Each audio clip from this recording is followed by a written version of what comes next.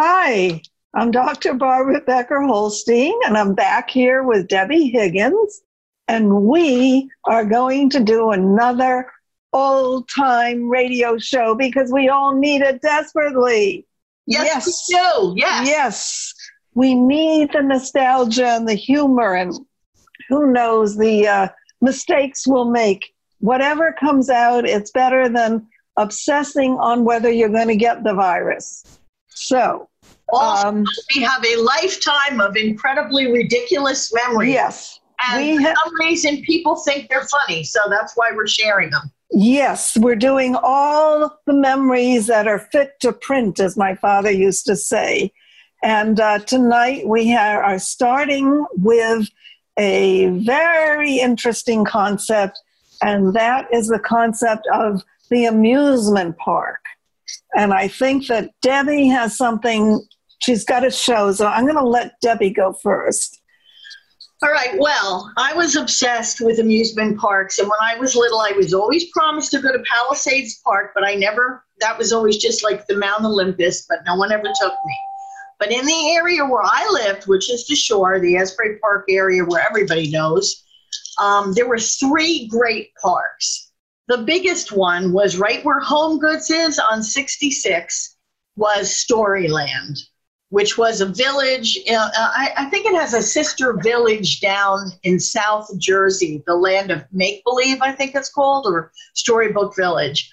But you could see all these fairy tale characters and push buttons, and they looked crazy, but to us as little kids, they looked beautiful. And that was there, and I was crazy. I had to go there whenever my grandmother would take me. I drove her nuts. And she said she remembers when we left, I would go up in the back bucket of the car and lay in the bucket. And for people that don't know, cars used to have a bucket behind the back seat, and you'd put stuff there, or even your family dog would go sit in there, which was something. And I used to lay there with my face on the glass crying and say, please, I want to live in Storyland. Don't take me home. And down the road was the next place that was wonderful, called Cowboy City. And I have a postcard from 1960 from Cowboy City. And it was all cowboys, and I'm going to say Indians because that's what we said. I know we have to say Americans, but now it was Indians. And my friend and brother worked there as bank robbers.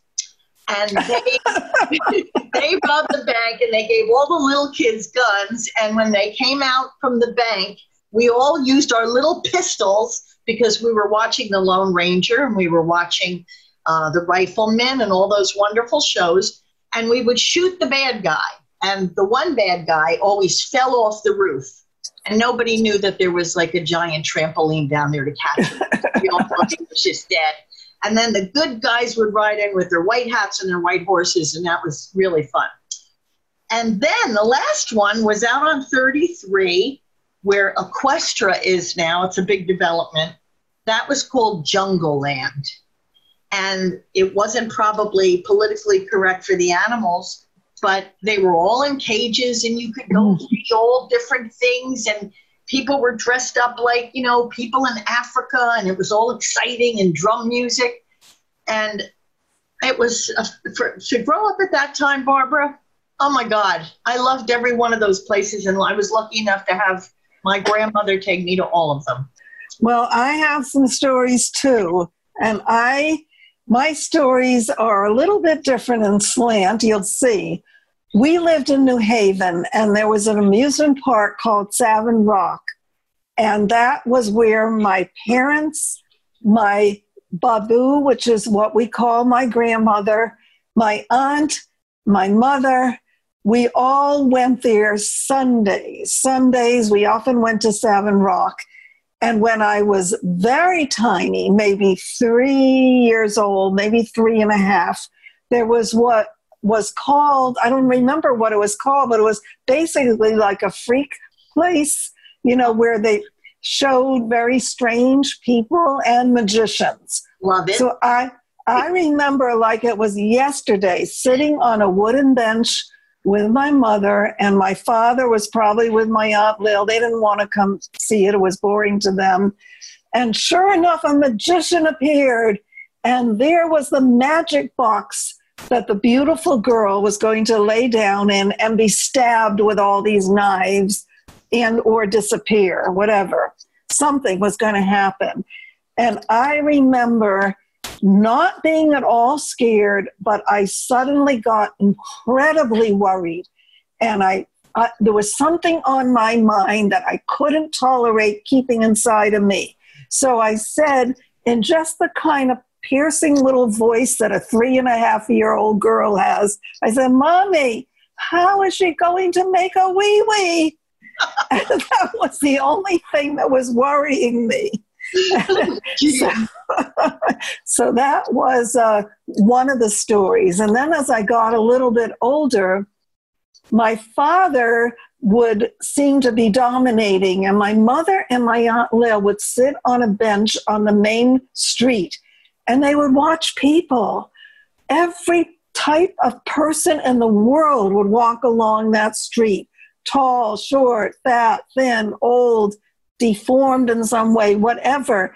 And they didn't make fun of anyone. They just loved, there was something about the energy that I don't think they had in the way they were living, the places they lived, to just see strangers, constant strangers. They loved it.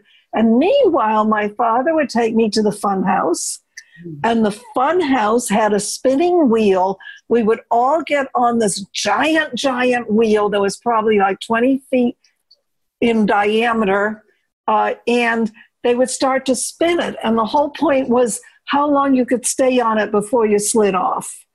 And then, I'd laugh, and my father was there to grab me. It was, like a sort of enchanted moment.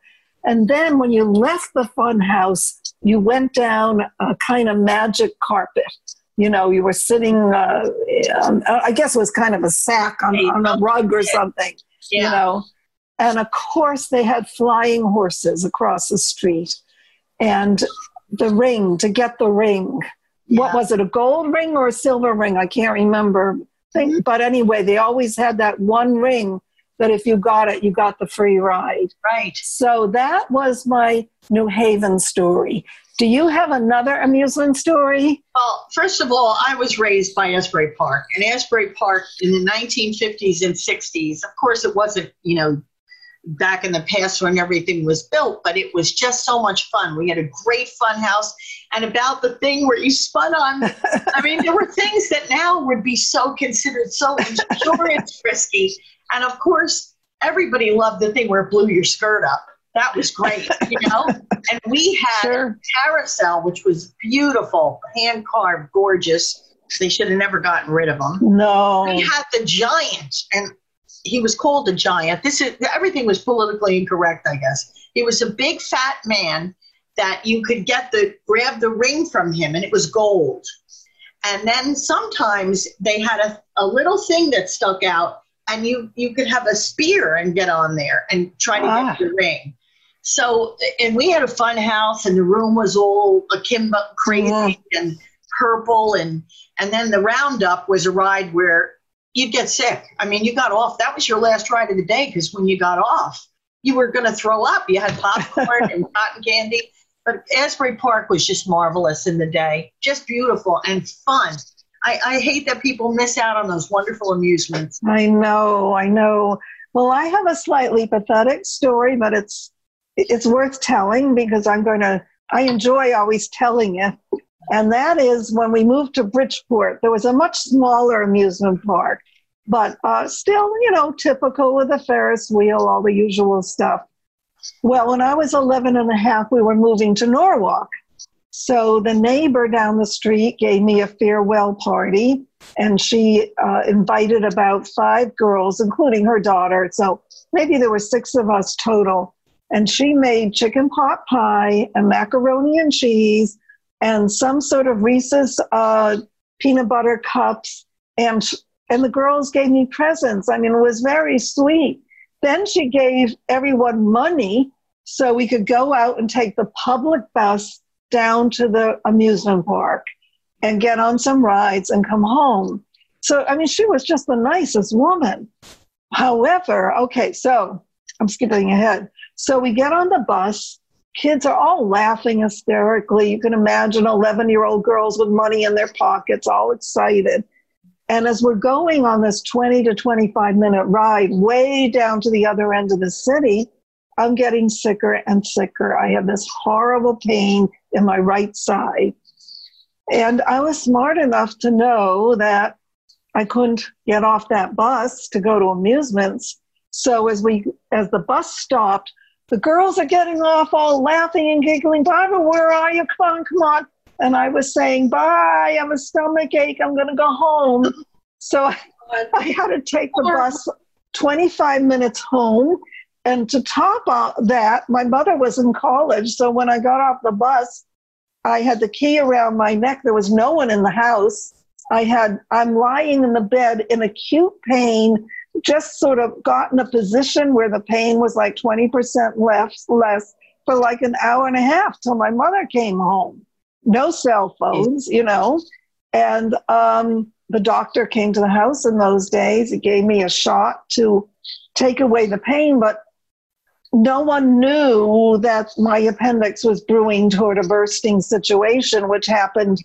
It actually started to burst when another doctor who in the new town in Norwalk realized what was going on and got me to the hospital in time. Wow. So that was my story. Oh, and since then, never in my life have I ever put a bite of chicken pot pie in my mouth. Really?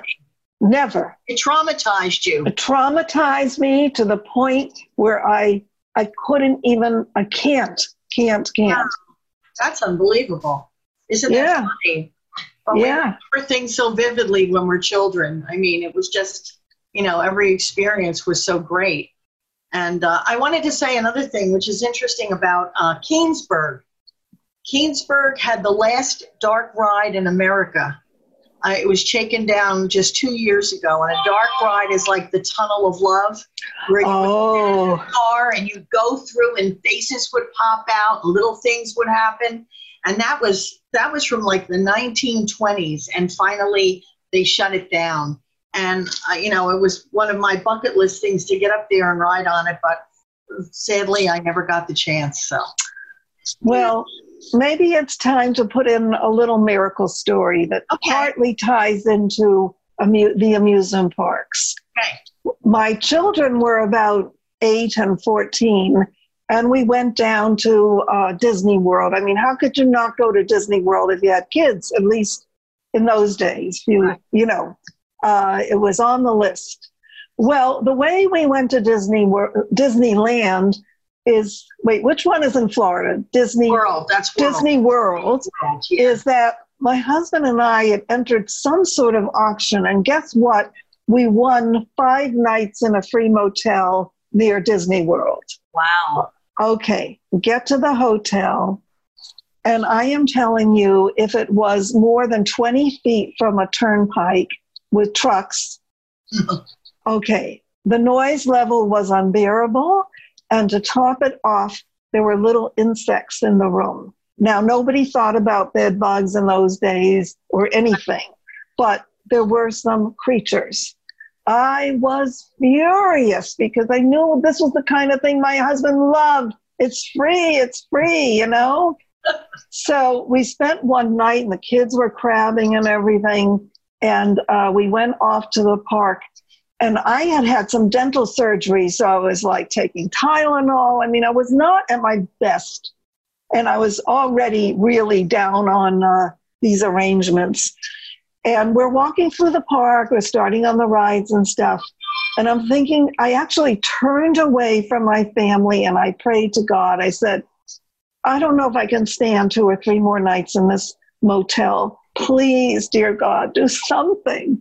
And then I heard Justin, his little voice, he was 7 or 8, saying, my teacher's here. And he runs up and puts his arms around one of his teachers. And what happened was the teacher is telling us that I think it was her husband's mother or father was very sick and they had to leave. their hotel on the campus of Disney World, and they just were going to leave. And I said, "Oh, you're going to leave?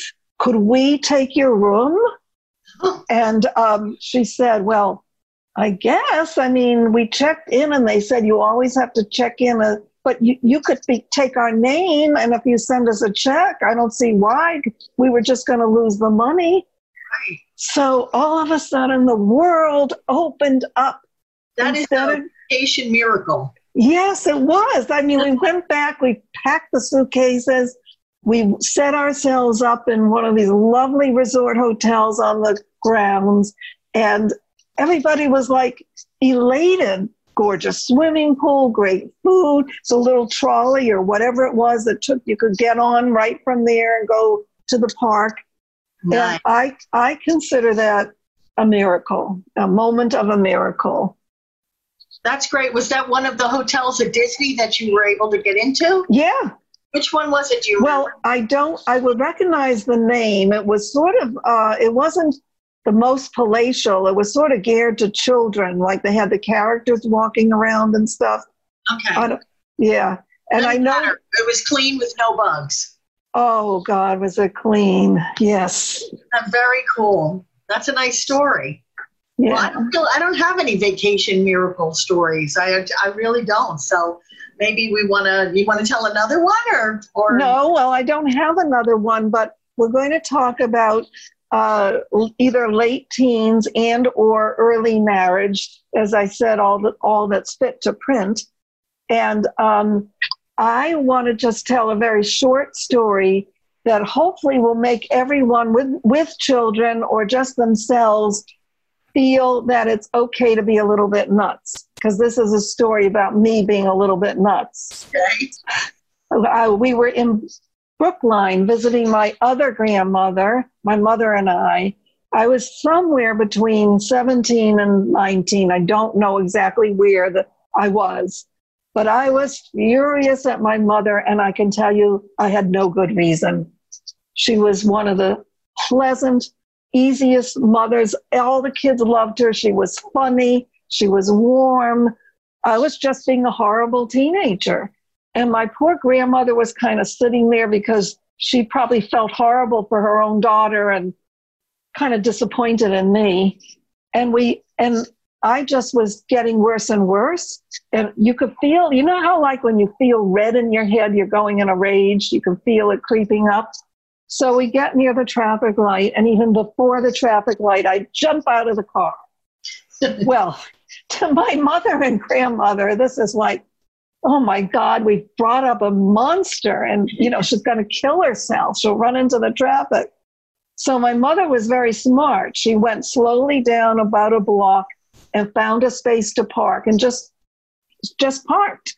Meanwhile, by the time I walked the whole block, I was ready to get back into the car. So I just got back in, and I don't remember if I had the grace to apologize. I was probably sitting there silently. It was done. So I hope that helps people see, we're living in a time where we can get angry or we can just spike a mood, because when things are just shuffled around and we don't have our consistent patterns, it's difficult. So I don't know if you ever went crazy, but that's, Well, I'm always crazy, but I'm going to tell my marriage story that springs into my mind, and the difference between men and women, which is really funny. My husband was the type of guy, I had the greatest marriage. Unfortunately, the people listening to this, he's deceased. But we had a wonderful marriage. But when I was younger, he would I would get very, very emotional. And the less he reacted, the more crazy I would get and emotional. So we had a fight one time, and I was so mad at him, and I went on and on and on and on to where his ears were probably bleeding. He had boxer's ears. And finally I said, kind of like you jumping out of the car, I said, I'm hitchhiking. This is so ridiculous. We were married and in our house. And I said, I'm hitchhiking away. Like ridiculous. I'm going to go out and get some man to pick me up and, spirit me away and protect me and love me while he's a rotten thing sitting there. So I was crying and I go outside and I always had horses. So I had a big horse trailer and it was out in the yard and the cars were whipping by because we lived on our first home was kind of on a busy road. So I went in the horse trailer. And I figured he would think that I just hitchhiked away and I was gone because there were no sidewalks. I just got a ride for some prince who picked me up. I was wonderful and I was in distress. So I went in the horse trailer, which was clean because I always cleaned it out after a horse show. And I sat in there for probably an hour to 2 hours. And finally, I wanted to go to bed. I wanted to go in the house. It was, it wasn't cold, but I just said, well, this is ridiculous. I didn't even know if he came out to look for me because I was hiding in this horse trailer. So we had a 1-story house and I got out and I'm sneaking around, going through the bushes. And I look in the window and there he is, eating a bowl of cereal, laughing at a situation comedy, not even thinking where I am. So I walked in the house, I walked to him, and he turned to me and as quietly as he could say, "You are insane." And that was my marriage story. Oh, that's a great story. Well, it's dramatic when you're younger, Yes. But, not as yes. I found that most of the time, if we had a fight, Russell really didn't really notice. So that's another, it wasn't worth the energy most of the time. Right. But I have an interesting young marriage story. Is this the one about the bed? I want to hear it. Okay. This is great. I love it. So, first of all, I insisted. You see, I thought I was sort of ritzy. I thought I was classy. I don't know what I thought, but my mother said you can't marry him unless he gives you a diamond. And you have to have a cleaning lady. If there's not going to be a cleaning lady, he's the wrong guy. I had these notions in my head. So even though we were both graduate students and really living on very little money that we both earned in jobs, I insisted we had to go away. We had to have a vacation. We could go to Canada, which we both agreed. And we actually had a camper, a Volkswagen camper. So that was going to be almost, nothing. But that wasn't good enough for Barbara. We had to stay in a ritzy hotel for 2 nights so that I knew I was in a nice place. So we're way up in Canada, somewhere above Montreal, and we stayed. And I don't know if you know, like Mohawk Mountain House. There's some classy older places. Oh, yeah, Guildford hotels. Yep. Yeah, it was a classy older hotel. And the waiter was always serving us. He had a cloth draped on his arm. And every time we moved, like there was new silverware. And, it was really pomp and circumstance for 2 nights. So, okay, I got my wish. Russell was a little rumbling about it, but it was a reasonably good sport. We leave their place. Within about 45 minutes, I start to throw up on the side of the road. Oh, my God. I'm getting sick. I am getting really sick. Hardly made it to 4 or 5 gas station bathrooms for other issues. I was really sick. There were no facilities anywhere except these couple of old gasoline stations. We cross into Maine. Maine is pretty bleak in the top of Maine. There isn't much there. We must have driven 6 or 7 hours. It was horrible. We asked someone where the next town was. That was maybe 20 miles away. We made it to the town, asked someone else if there was a doctor in town. They said yes. They directed us. We went to the doctor's house. He was eating dinner with his family, but he took me in, went into the part of the house where he saw people, examined me briefly, and he said, I'm certain you have food poisoning. You have to be hospitalized. You're very dehydrated. And I said a question, and then the answer that has stayed with me the rest of my life. I said, how far is the hospital? And he said, about 22 miles. And I said, I don't think I could make it. And he said, you have to. And those were such profound words in my life. Anyway, we made it. Old-fashioned small hospital. They admit me. I've got the IV going. I've got some painkillers. I'm in a room with a woman dying next to me. Okay? She's in the last throes of death. I hear her all night. Yeah, I couldn't sleep well. I mean, I was still pretty sick. And in the morning, it got suddenly very quiet. So I kind of knew that, she was gone, and then they wheeled her out, Well, meanwhile, my husband, Russell, had slept in the Volkswagen camper, I think, down in the parking lot. And he was looking for his wife, And so he comes up to my room. No one was really checking, very informal. And he sees an empty bed. So he says, I'm going to lie down in it. I said, well, she just died. He said, well, she's gone. So he lies down in the bed. They come, they find him. They sort of, he got sort of an evil look from the staff. But finally, he said he didn't feel well either. And they said, all right, you can be admitted. I mean, he was admitted like by lying in the bed. There was no, not God. Like today, Good old day. Well, they would have charged him $9,000. Yeah, right. Overnight. Yeah. So this big man comes in, a male nurse, and immediately takes my husband's temperature rectally. And he thought he was good. And then he comes back about an hour later with a pill, a giant pill. And Russell, was kind of confused. He didn't feel great. And so he took the pill. What do you do when some guy, this giant guy, says, take this? Right. And then later we figured out that probably belonged to the woman that had died. I mean, we don't know how he... how could he have got a pill that fast? So... We stayed. The moral of that story is don't eat at fancy places. Right. That's right. That's right. So the next day we came home. He never got fully sick. It was probably anxiety and being upset. And 5 days later, we moved to a new, bigger apartment. But we were young. We did it. And that was the thinnest I have ever been since I got married. Wow. Because that's when you really have food poisoning, you have to be careful for months because everything's very irritated. Maybe not today with the better drugs and stuff, but, you had to just be careful. Boy, so, I tell you, I miss the days when you could go to the doctor's house. I remember that.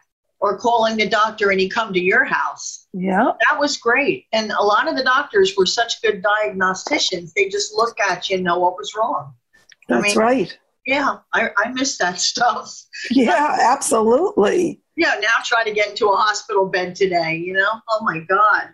Like, God knows they would take Russell down for an operation or something. Oh, well. Oh, wow. Well, those are good stories. The youth, our youth, we did a lot of things. I don't know what else you want to cover tonight. Well, I think if you have, let's see if I can think of anything else that was kind of a miracle story. They're so uplifting. I think sometimes we don't realize that we're having a miracle story, till later when you look back and you say, wow, I can't believe that, I just ran into the right person at the right time. Exactly. And the doors opened for me, Yeah. And it happens a lot. I think it's good if you can notice it. I'm thinking of this is the tiny miracle that just makes your day. I remember when my mother and father went to New York to go to an auction house, they were going to buy a piece of furniture that a wealthy cousin who was emptying his small mansion had encouraged them. They knew my mother loved the piece. And they said, if you come, this man had said, I'll kind of make sure you get this particular piece. I wasn't there, so I don't exactly know how it went, but I guess he signaled the auctioneer to do the 1, 2, 3. Right. And the same day that they got they still had to pay, but a much more, a reason, he gave them a break. Let's put it that way, the family break. And the same day they're walking down Fifth Avenue and a $10 bill, which would probably be $25 to $50 now, floated right in front of my father. It just made his world, that kind of thing. Yeah. So that's that's a tiny thing, but you can say, well, it's a coincidence, or you can say it's more than a coincidence. We don't know. No one can prove it either way, But I think during the pandemic, just seeing what has happened in your favor during these days is really good for the soul, because it's not all bad day to day, Of course, it is bad if you're sick. I'm not trying to trivialize it. Right. But a lot of people have told me that they feel in touch with themselves and their neighborhood, and like a comfort of being closer to their own selves. We're so frantic, we kind of leave ourselves, Right. the way we run around. Right.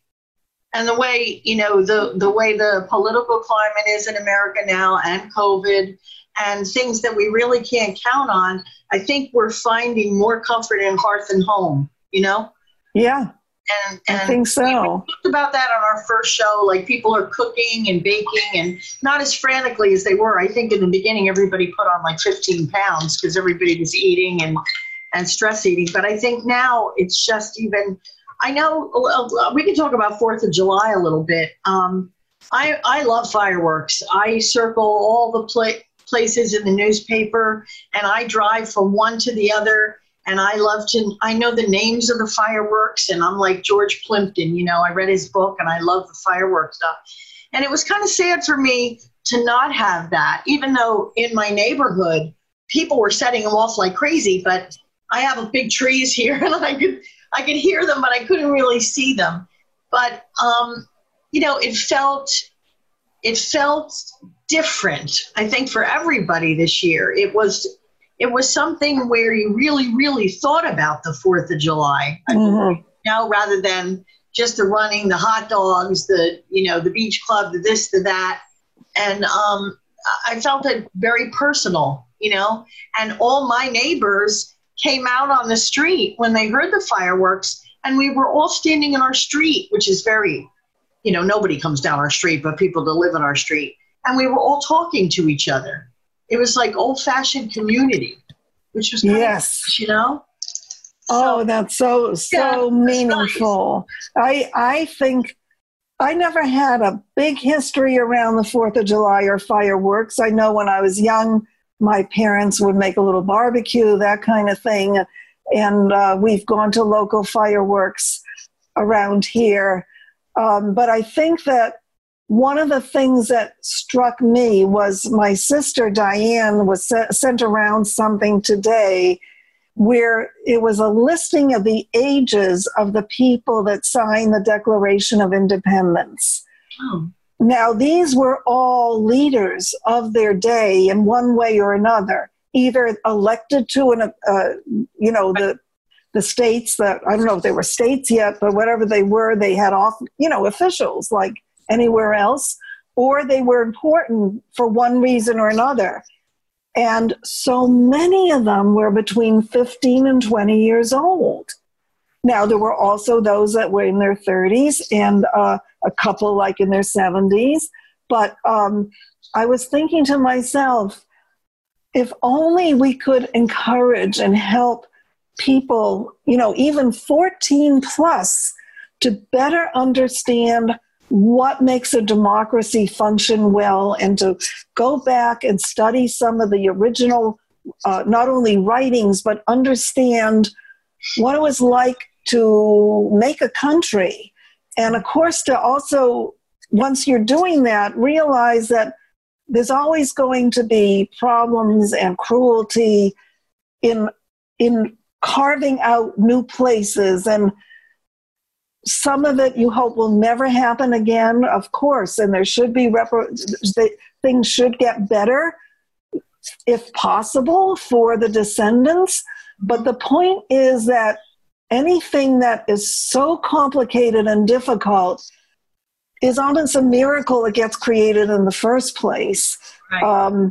And I feel it's very, very, I would like to just say, of all the things that I wish would come back for kids and people in our country that I think would be helpful, would be the old-fashioned ninth grade civics course. I took civics in ninth grade. I think it was a whole year. Yeah. Could be done in, you know, that course really helped me understand the three different parts of the government, how democracy works, and you know, we play acted it. You know, one day you'd be a judge, another day you'd come in, you have to play the part of a senator or another a policeman. I mean, whatever. You know, you got to play different roles. There was just a lot of it was fun, but I think when they took that course away as a requirement, it's much harder. I mean, if I were in ninth grade now, I'm not going to go to the library or on the internet and read up about, you know, the early forms of democracy. No. Mm-mm. Well, yeah, it's kind of like close to my heart too. And I was in my show business career.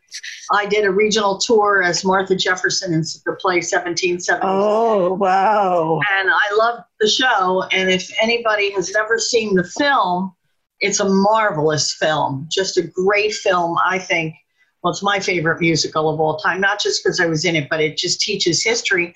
And the whole thing was actually taken from the letters of Abigail Adams and John Adams, and really amazing stuff. And I love the play, and they, as you said about the gentlemen in Congress, they were the cream of the colonies. And there were some women that signed. Yeah, you know. Yeah, it was an amazing time, and 4th of July was always a big deal. We always had a big party every year. We really had a blowout. We had a pig, a big suckling pig, and we had venison too. And that was our big party every year, my husband and I, and we'd go wild, and it was really a lot of fun. So, you know, things change over the years, but, you know, I watched the fireworks from New York, which was amazing, with them coming out of the Empire State Building. I don't know how they did that. That was great. But yeah, fabulous. Onward. So I think that I do feel a little nostalgic. Yes, and I think I would like to just encourage people, have a good laugh over the stupid things that you've done. Maybe with a girlfriend, a guy, or your husband, a grandparent. I mean, don't be afraid to admit the stupid things because they're funny and we get such a kick out of sharing them. You know, I'm just thinking, and I won't deviate too much, but I was clumsy, I think, from a year old. My mother said, because I fell on my head, you know. Anyway, I remember my parents had a dinner party and I was trying to serve and help serve. And I dropped, you know, the whole salad on someone's lap, and I was just unequipped. We had a lot of good laughs over that stuff, you know, and I think everybody's got their little secret things in there that we get ashamed or embarrassed, but hey, we're older, we're only getting older, you know, enjoy the bad, the good, you know, don't feel too intimidated to have a good laugh over stuff. Right. And people are the most popular, the ones that can make fun of themselves. I really do. I mean, you have to be able to make fun of yourselves and be, you know, it's a good thing. And trust in our country. There's a lot of great people all over the country trying to make not only solutions on the pandemic, but trying to make the country compatible with themselves, all of us, not against each other, trying to make it the way it can be and should be as the star of the earth, really, in terms of having achieved a democracy that is, I'll say, reasonably functional, which is pretty good. And we have to really, I mean, God bless America. I agree with Trump, that God bless America. He says it many times. And it was my grandmother's favorite song, and I sat on her lap and she would sing it, so it has special meaning to me. So, but yes, let's make the most of living together and enjoying life at its fullest, even in hard times. Well, I want to just say to our listeners out there, and we are gathering listeners, which is a nice thing. If anybody has any topic that they'd like us to talk about on our Facebook page when we post it, just please write underneath. That's something that you'd like to talk about, or if we remember something, because that's fun. That's what we love to talk about, and there might be something we completely forget about, and you're going to trigger something that we can share. Yes. And, so give us ideas, or if you don't, we're just going to come up with our own. And we've got a storehouse of them, and we're here. I'll say my major place on the web is enchantedself.com. And if you write to me at barbara.holstein@gmail.com, I will answer. Yeah. And Debbie, you have... I run the Jersey Shore Film Festival. You can contact me through that, or on the IMDb under Debbie Stores Higgins. Everybody, I'm Higgy42 at AOL.com. Please write to us and give us ideas or shares or however you feel about everything.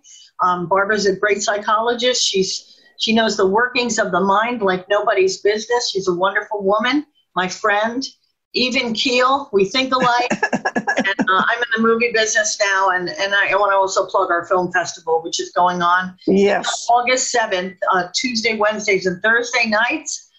Please go to JerseyShoreFilmFestival.com, and Barbara's movie is showing in I think it's tomorrow, Barb. I'm not sure. Yeah, I need to know. Yeah. But go on our site. All the films are listed.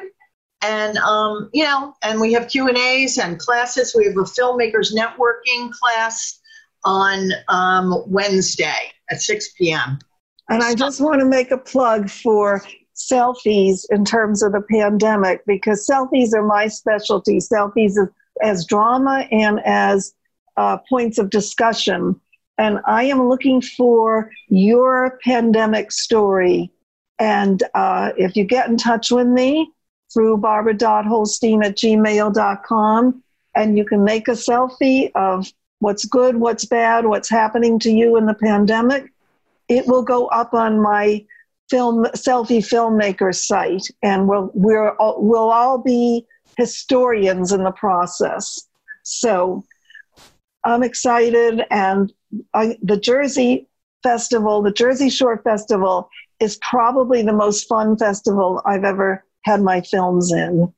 And they're doing a great job virtually. You wonder, will it work? Well, it is working, because they set it up in a way. Debbie is often the hostess, and you get to meet other filmmakers and see great films in the comfort of your own home. It's not so bad. It's working. Also, I want to plug, we're doing a play. We were going to film a movie. Because of Corona, we were not able to do it, so we've modified the script a bit. That was written by Francesco Nuzzi, and we are in rehearsal for it. It's like an old-time kind of a radio play, and we're going to be doing that very shortly, and Barbara is the director of that, and I hope everybody tunes in, and we will let you know, because that's really good about a relationship. Yeah. And it is based on the girl in my two books, The Truth and Secrets. And she's now in her 30s, and she's having problems in her marriage. So it's very, very pertinent to many, many people. Some of the things that she faces are almost universal as we try to adapt to a partner. Right. So it's going to be fun. So I guess we're done for now. And I hope some people will write. Maybe they'll even share some stories, and that's great. So Right, and we'll see you next time, probably in a couple of weeks. We'll have 2 weeks. We're hoping to do it every 2 weeks. Yeah, we'll let people know. And until then, everybody keep safe and sane and make some memories. Yes. Bye for now. Bye-bye. Bye-bye. Bye.